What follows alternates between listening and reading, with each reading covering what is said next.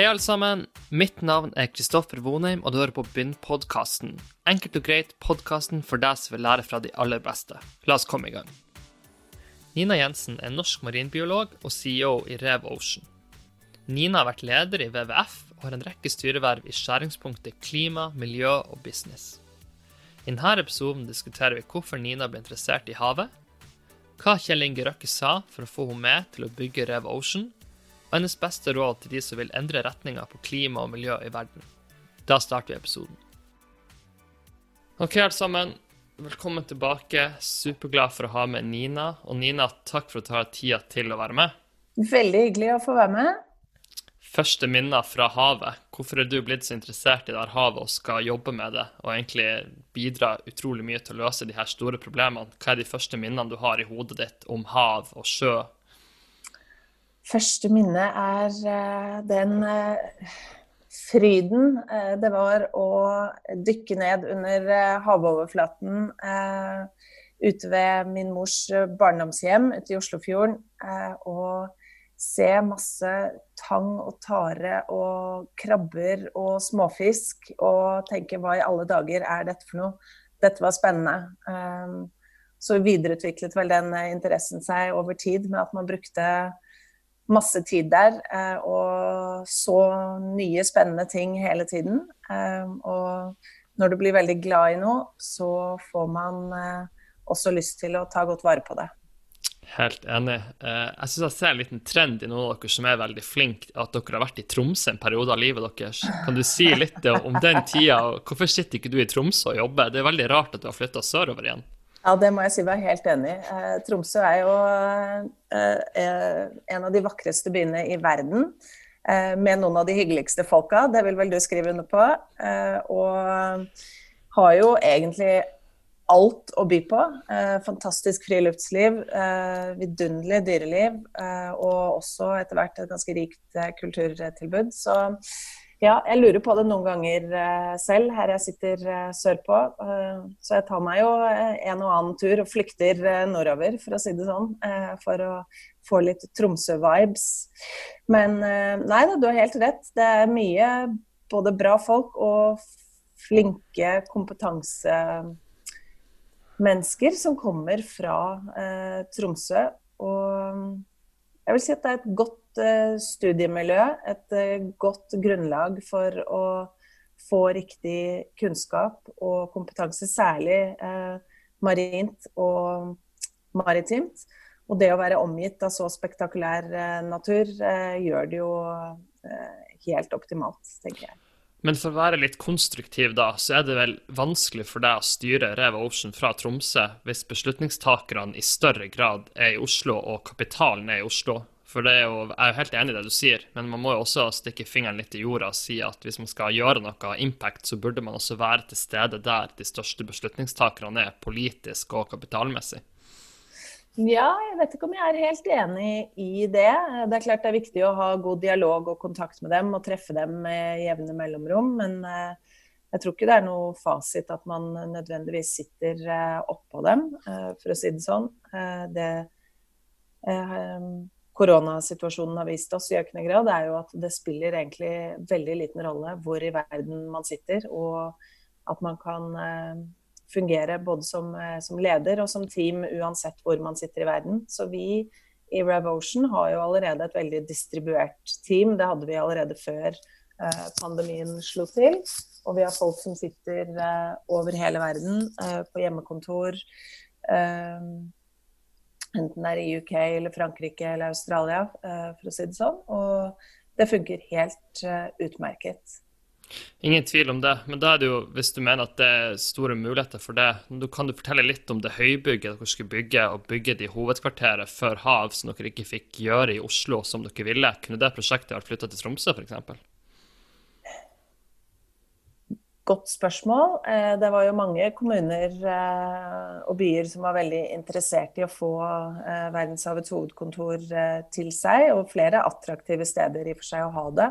Men det klart, når du skal få masse internasjonale fageksperter til å komme og samle seg på ett sted, så det jo en fordel at det i nærheten av et veletablert knutepunkt, og gjerne eksisterende kompetansemiljøer. Og det klart, i så måte så har du jo helt rett i at miljøet større i Oslo, både i forhold til nærhet til beslutningstagere, til finansmiljøet, og selvfølgelig også et betydelig kunnskaps- og kompetansemiljø på marine og maritime næringer og forskning. Så sånn sett så var det jo å legge det i nær tilknytning til hovedstaden. Det ble en prioritet for oss, også fordi dette var et ønske fra de vi hadde kontakt med i FN-systemet, og store internasjonale aktører som jo var interessert i å utvikle dette sammen med oss. Men denne ideen jo på ingen som helst måte død. Den ligger bare litt i stabilt sideleie, og vi kommer til å plukke den opp igjen når verden ser litt lysere ut, og pandemien har roet seg. Kan du oppsummere den ideen bare helt kort, for det kan godt hende at de som hører på ikke helt skjønner hva vi snakker om, men jeg så bare at Torgeir Reve snakket om det i et møte jeg var med på BI, men kanskje du kan bare ta kortversjonen på hva dere så for dere, og så kan folk selv finne, altså det veldig rart at vi ikke bygger det, når du tenker på ringvirkningen sånn signalbygg eller byggene kan ha. Ja, det må jeg si meg helt enig i, for det jo ikke noen tvil om at Norge en verdensledende havnasjon. Vi har bygget all vår rikdom og arbeidsplasser på og fra havet, og det der veldig mange av løsningene på fremtidens problemer ligger. Så verdenshavets hovedkontor skulle være et globalt samlingspunkt for de fremste ekspertene, innovatørene og næringslivsaktørene innenfor havet, for å løse de store miljøutfordringene i havet og skape nye muligheter.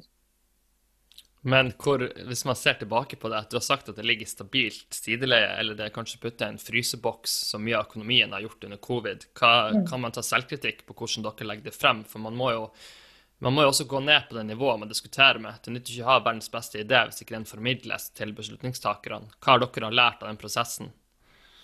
Nei, og det klart det mye selvkritikk og god lærdom av hvordan dette prosjektet ble gjennomført. Jeg tror en av hovedutfordringene var at det ble alt for mye fokus på arkitekturen og bygget i seg selv, og ikke på innholdet.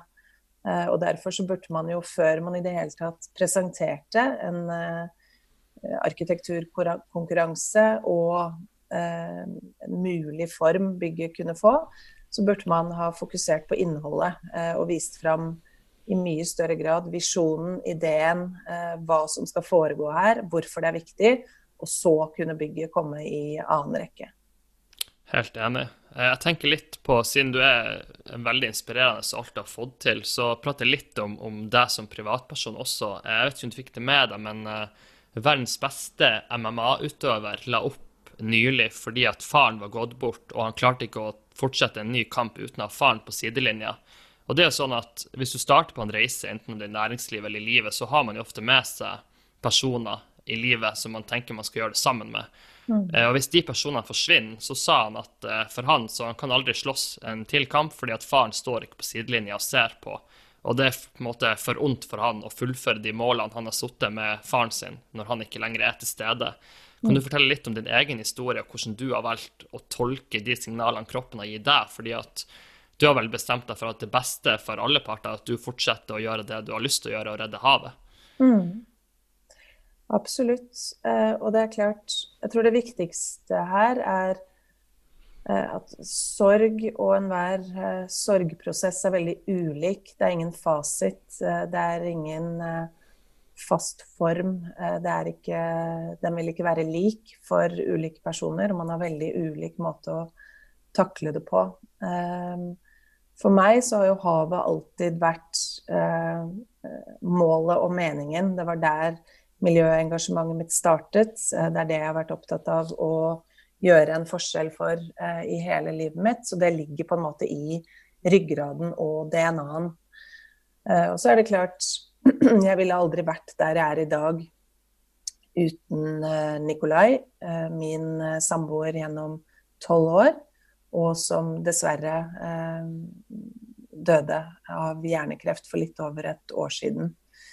Men han var min viktigste rådgiver, fremste støttespiller. Det var han som på mange måter fikk meg opp og fram, fikk meg til å se hvilke muligheter jeg hadde og burde gripe. Når jeg sa at nei, det går ikke, eller det kan jeg ikke, så sa han alltid jo, det er klart du kan det, og du skal det. Og jeg var jo flink og gjorde som han sa, lyttet til hans gode råd, og har jo da endt opp her jeg er i dag, takket være han på mange måter. Og det er klart vi skulle videre på denne reisen sammen, og det er veldig ofte i dag at jeg er usikker på hva jeg skal gjøre, eller gjerne skulle hatt han ved min side for å få tips og råd og støtte fra han, men på en måte så føler jeg at han er der fortsatt, fordi vi kjente hverandre så godt. Vi trengte veldig ofte ikke engang å snakke sammen, vi kunne bare se på hverandre, og så visste jeg hva han tenkte, og han visste hva jeg tenkte. Så det er klart, mange av de rådene får jeg på en måte fra han fortsatt, og han ville blitt lyningsforbanna på meg hvis han visste at jeg la opp, eller at jeg ikke orket, eller sa at nei, dette vil jeg ikke drive med lenger, fordi han ikke lenger er her. Så snarere tvert imot, så blir denne kampen enda viktigere for meg, fordi jeg vil hedre hans minne ved å virkelig få til det vi begge brant for, og det vi drømte om å få til. Så det er kanskje litt som, for å ta en analogi, at hvis man er enig om et kompass og retning, så er det kanskje mer ille for deg å ikke gå den retningen kompasset sier du skal gå. Og da er kanskje neste spørsmål, merker du en forskjell på hvordan du er i jobben nå? Er det blitt enda viktigere å levere på de målene du har lyst til å levere på, basert på den bakhistorien? Absolutt. Det er blitt enda viktigere. Jeg er blitt mye mer målrettet. Jeg er veldig mye mer selektiv med hva jeg bruker tiden min på, og hvem jeg bruker den med. Prøver å fjerne etter beste evne energityver, både i forhold til oppgaver, men også mennesker. Det er veldig mange mennesker som man omgir seg med til enhver tid, som stjeler energien din og gir deg veldig lite tilbake. Det har jeg i størst mulig grad prøvd å skrelle vekk, og bruker tid på det og de som gir meg energi, men også det og de som kan ta meg raskeste veien til målet. Apropos det med mennesker, kan du introdusere din søster litt? Jeg synes det er litt fascinerende. Vi skal ikke prate om politikken i denne podcasten, men jeg kan ikke tenke meg at dere er helt enige på politikken. Men jeg synes hun er veldig skarp, så kanskje du kan fortelle litt om din søster? Ja, det kan jeg absolutt. Siv er en fantastisk dame, rett og slett. Hun er veldig annerledes enn det man ofte oppfatter henne som i media, men hun er utvilsomt skarp, både i hodet og i målet, for å si det sånn. Vi er veldig ofte uenige politisk, men vi har også veldig mange likhetstrekk i forhold til å være veldig måldrevet, ambisiøse, jobber for det vi tror på. Så selv om vi ikke tror på nødvendigvis alle de samme tingene, og kampsakene er like, så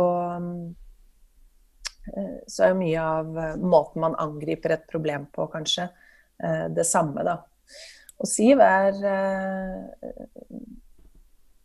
min beste venn, en av de jeg tilbringer absolutt mest tid sammen med, som jeg har leier hytte sammen med, som jeg tilbringer feriene mine sammen med, helger og ledig fritid, og hun har også blitt på mange måter en slags reservemamma for Nikolai som min sønn, Eik, som jeg tenker er fint for alle tre, egentlig. Så hun er en strålende dame med mye pågangsmot og guts, litt ulikt politisk ståsted enn meg selv, men en jeg virkelig får mye energi av å tilbringe tid sammen med. Fantastisk godt oppsummert. Kan du ta oss litt tilbake når du får telefon eller en mail fra Kjell Inge Røkke, og han vil at du skal være med på et oppdrag han har sett for seg å fullføre mens han enda har krefter igjen, eller når man i hvert fall... Altså hvis man er lykkes i næringslivet, så handler jo ofte den siste tredjedelen av livet sitt om å gi tilbake. Altså man har fått veldig mange gaver, og alle som blir rik er jo privilegert, for de har ofte brukt naturressurser primært for å bli rik. Hvordan så den samtalen ut, og hva tenkte du når du fikk den telefonen? Nei, jeg synes jo det var interessant, selvfølgelig, og var jo litt sånn skrekkblandet fryd, kanskje.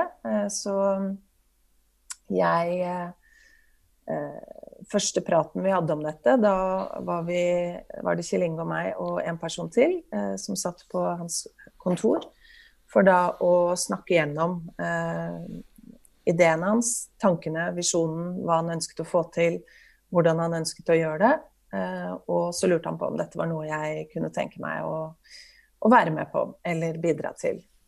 Og det synes jeg jo absolutt hørtes spennende ut, men innledningsvis så var jeg jo veldig tydelig på at dette måtte bli i regi av WWF, Verdens naturfond, og som del av min rolle der, og at vi kunne være en slags partner inn i prosjektet og hjelpe han med å forme det på en måte som ville gjøre at han lykkes da. Og jeg jobbet jo med han det må ha vært i hvert fall et år i WWF med å utvikle konseptet, innholdet, hvordan vi skulle rigge de ulike aktivitetene, hvilke partnere som måtte med, og så videre. Og i løpet av den samme perioden så snakket vi jo sammen stort sett hver dag, og stort sett hver dag så spurte han om ikke jeg ville komme og jobbe for han. Og da sa jeg konsekvent nei.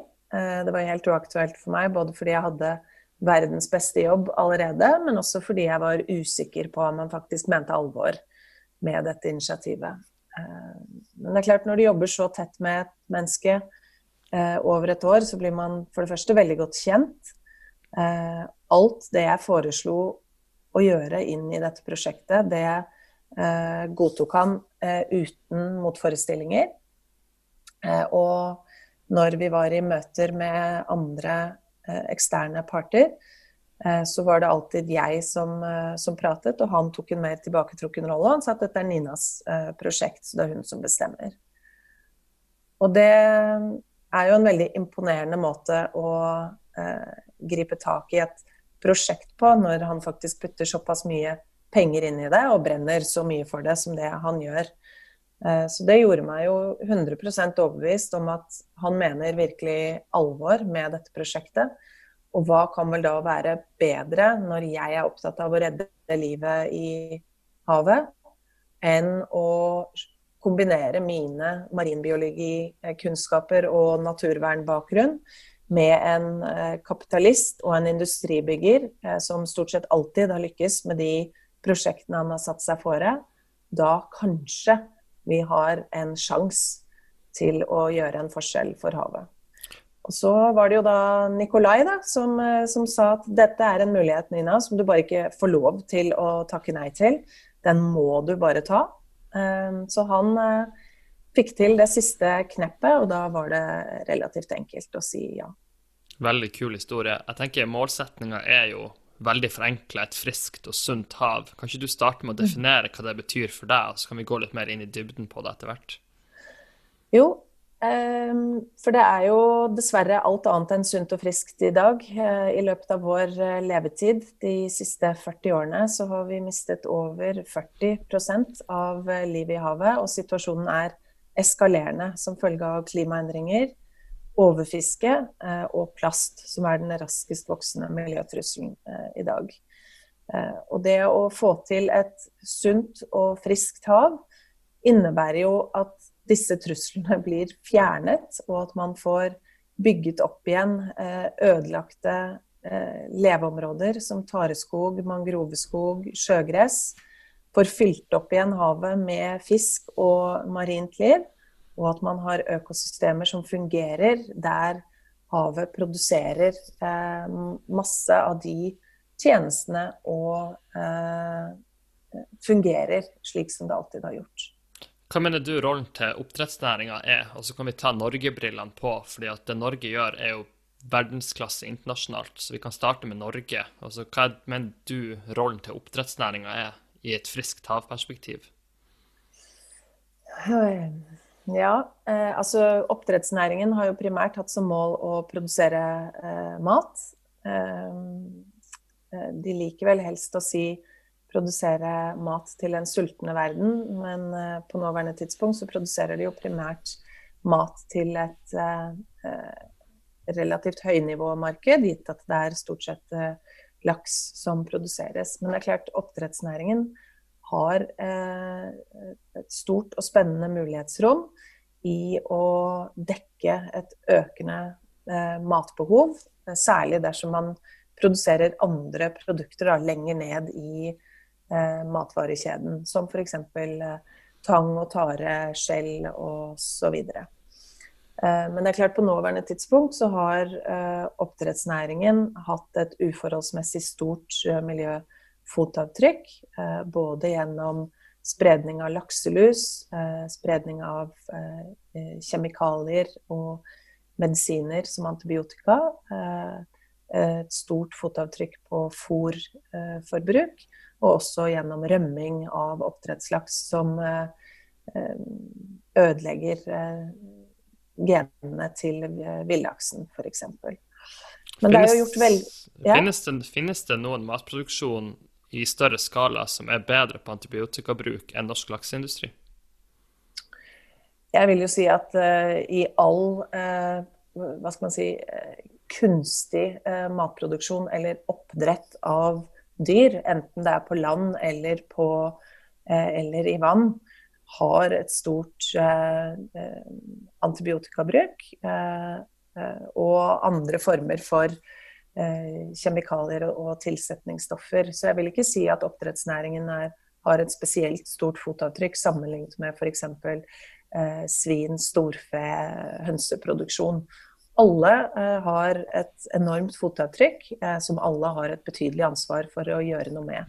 Og hvis jeg skulle velge mellom de ulike produktene, så ville jeg jo heller velge oppdrettsfisk enn jeg ville valgt kjøttproduksjon på land.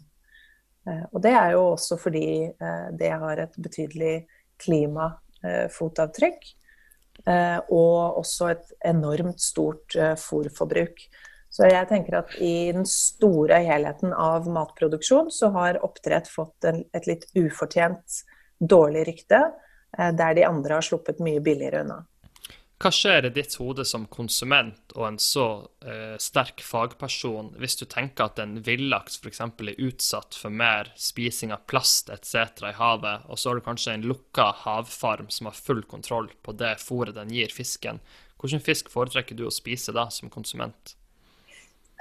Ja, når du fremstiller det sånn, så vil det jo være en fisk som er produsert i et lukket og kontrollert form, men det er jo fordi plasten da overveier de andre aspektene. Men det er jo mange ting man bør og må ta hensyn til her, alt fra dyrevelferd til klimafotavtrykk, til vannforbruk, til medisinering og så videre. Så det er klart, i utgangspunktet så vil jeg jo si at jeg vil foretrekke viltfanget mat, både på land og i sjøen, så fremt det er bærekraftig forvaltet. Siste spørsmål om oppdrett, siden jeg sikkert har mange tidligere kollegaer som blir sur hvis jeg stiller de her spørsmålene. Hva ville du ha gjort for å forbedre omdømmet til laksenæringen i Norge da?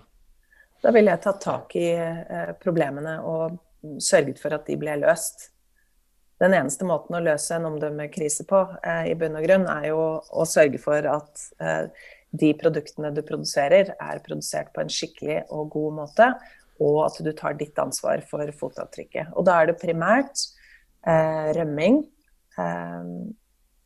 og lakselus som er de to hovedproblemene. Og ikke bare er det et problem for laksen som blir produsert og for villaksen, men det er jo også et enormt problem økonomisk for oppdrettsnæringen. Så klart, her er det jo alle insentiver for å gjøre noe med det. Kan vi gå på et litt høyere nivå og snakke om biologi? For det er jo det mye dreier seg om i lakseoppdrett. Det er jo biologi og ikke business som egentlig er det største problemet. Kan man løse biologi, eller kommer det uansett bare et nytt problem som er enda større biologisk? Fordi at den dagen du løser alt med lakselus, så vet man jo at det kommer nye problemer på biologisiden. Hvordan ser du på det bare overordnet i oppdrett og i sjømat? eller havet, fordi at biologien er jo bare en evolusjon, og alle mennesker, og hvis man har lest litt historie, så vet man jo at det er en grunn til at mennesker eller arter dør ut og nye kommer til. Det er jo bare tilpasning. Ja, og det er jo den naturlige tilpasningen vi tukler med da, når vi driver med vår egen genetiske tilpasning, for å si det sånn, gjennom storskala matproduksjon av denne formen. Ja, du har nok rett i at det alltid vil kunne dykke opp nye problemer, men jeg tror dersom man er villig til å lytte til fagfolk, og også hadde oppdrettsnæringen lyttet til miljøorganisasjonene fra et tidlig stadie, så ville de jo på veldig mange områder kunne unngått å havne i den situasjonen som de er i dag. Og det er jo det man i størst mulig grad må unngå. Man må ta tak i problemene før de vokser deg over hodet, sånn at du faktisk har en mulighet til å løse det. Og det er det som er utfordringen særlig med lakselusproblemet, at det er blitt et så formidabelt problem.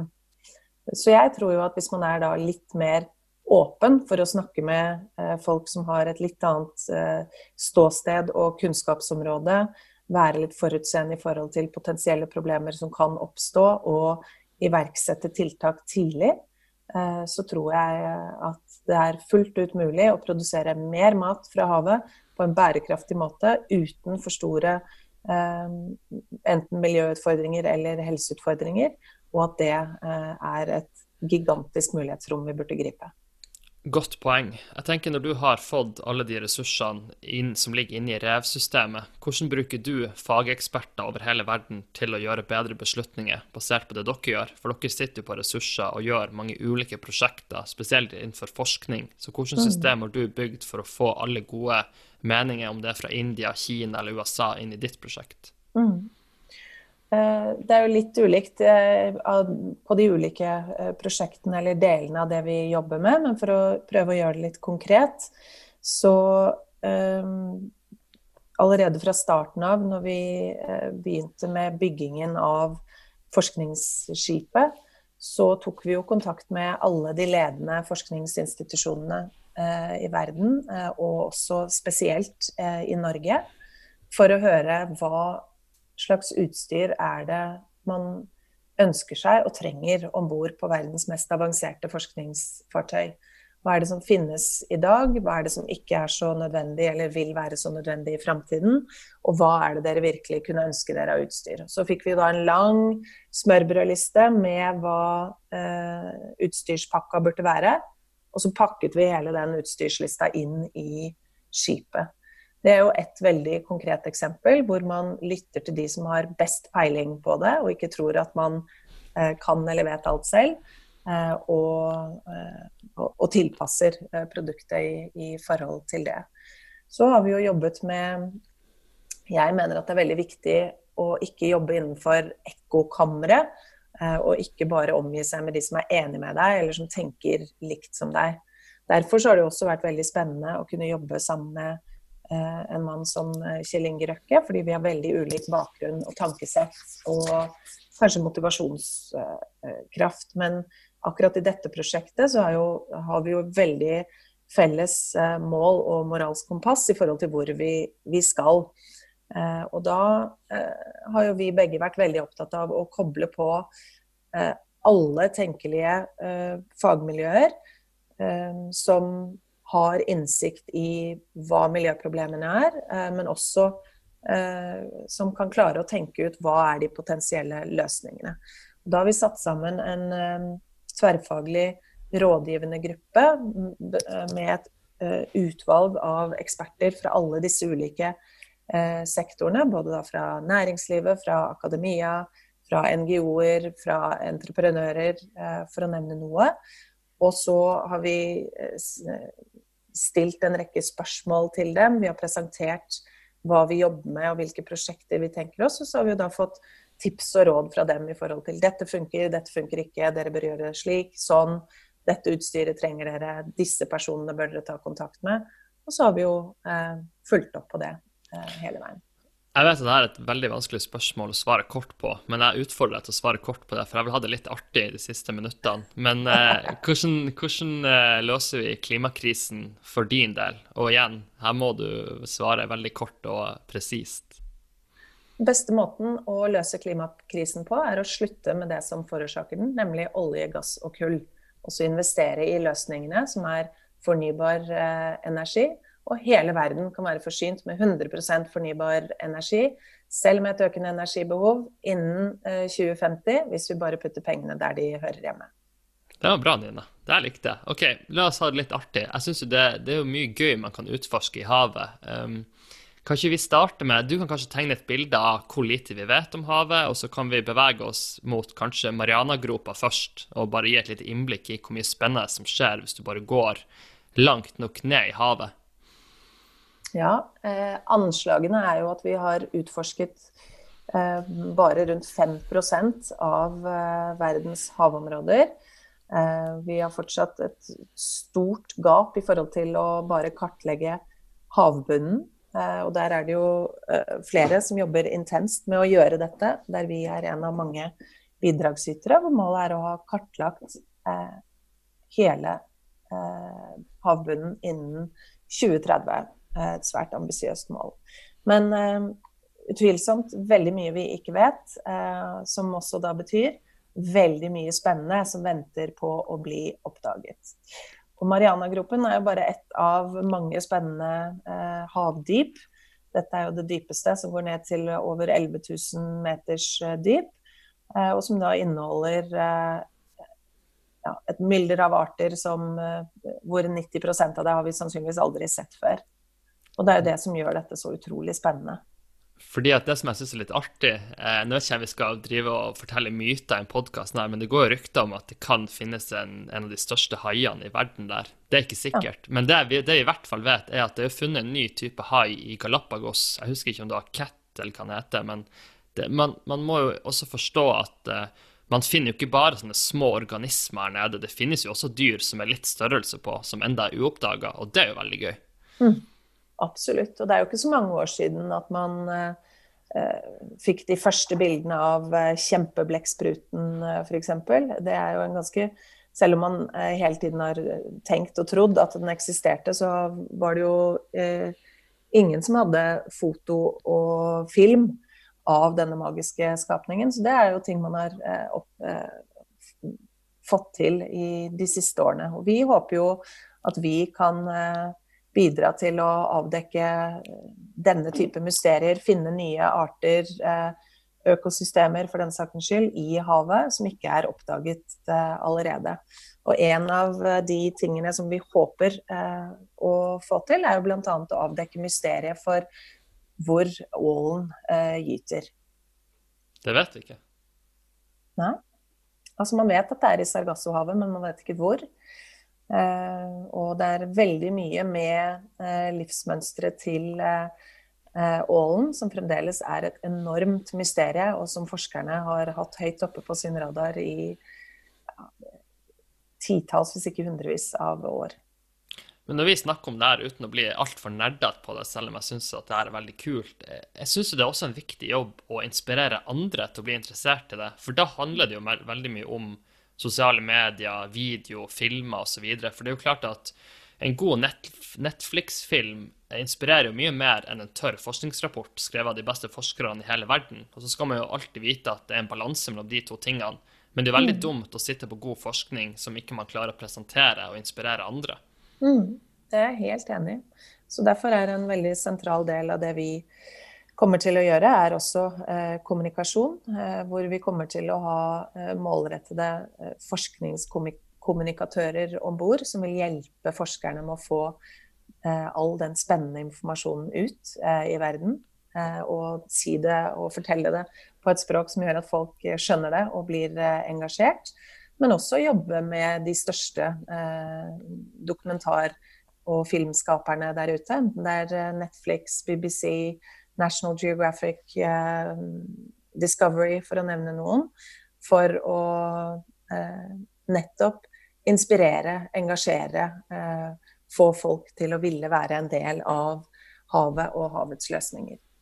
Helt enig. Bare sånn avslutningsvis, kan du gi oss et lite innblikk i hva de viktigste prosjektene du jobber med nå, og hva kan man liksom, det noe vi kommer til å se som konsumenter eller interessenter de neste årene som kan være skikkelig spennende? Et av de mest spennende vi jobber med nå, det på Tareskog, hvor vi sammen med de fremste forskerne, forskningsinstitusjonene, gründerne og næringslivsaktørene håper å få fortgang i storskala taredyrking, både restaurering av ødelagte tareskogområder, men også å se på mulighetene for å fange opp betydelige mengder med CO2 gjennom utplanting av tareskog og deponering av det på en sikker måte. Spennende. Og så vet vi at det veldig mange som hører på som blir inspirert av det du har fått til, og som også har lyst til å gjøre mye på egen hånd og få til mye i livet. Du får sikkert 1000 spørsmål om dine tips og så videre, og det veldig vanskelig å være generalistisk, men hva bruker du å si til noen som fremadstormende og som har drive og potensial? Hva det viktigste du bruker å si til den personen? Hvordan de skal håndtere og gå og få den karrieren de mener de skal ha? Det jo mange ting, men jeg tror det viktigste å finne ut av hva du skikkelig god på, og hva det du brenner for, og i krysningspunktet mellom de to tingene, der magien din. Så fokuser på det, og aldri mist øynene av ballen. Bra tips. Tusen takk for at du tok deg tid til å være med, Nina. Det var veldig gøy. Veldig hyggelig å være med, og lykke til videre. Og hvis det noen av lytterne dine som interessert i prosjektet, så håper jeg jo at de går til Brave Oceans nettsider eller i sosiale medier, og eventuelt tar kontakt med oss. Hei alle sammen, Kristoffer her igjen. Jeg håper du likte episoden og lærte noe nytt. Hvis du har tid og lyst, hjelper det oss stort hvis du legger igjen en positiv omtale av podcasten, og at du deler den med venner og nettverk. Vil du ha kontakt med meg, den enkleste måten å gjøre det på gjennom Twitter @chrisvonheim. Nok en gang, tusen takk for at du lyttet på, og jeg håper vi ses igjen i neste episode.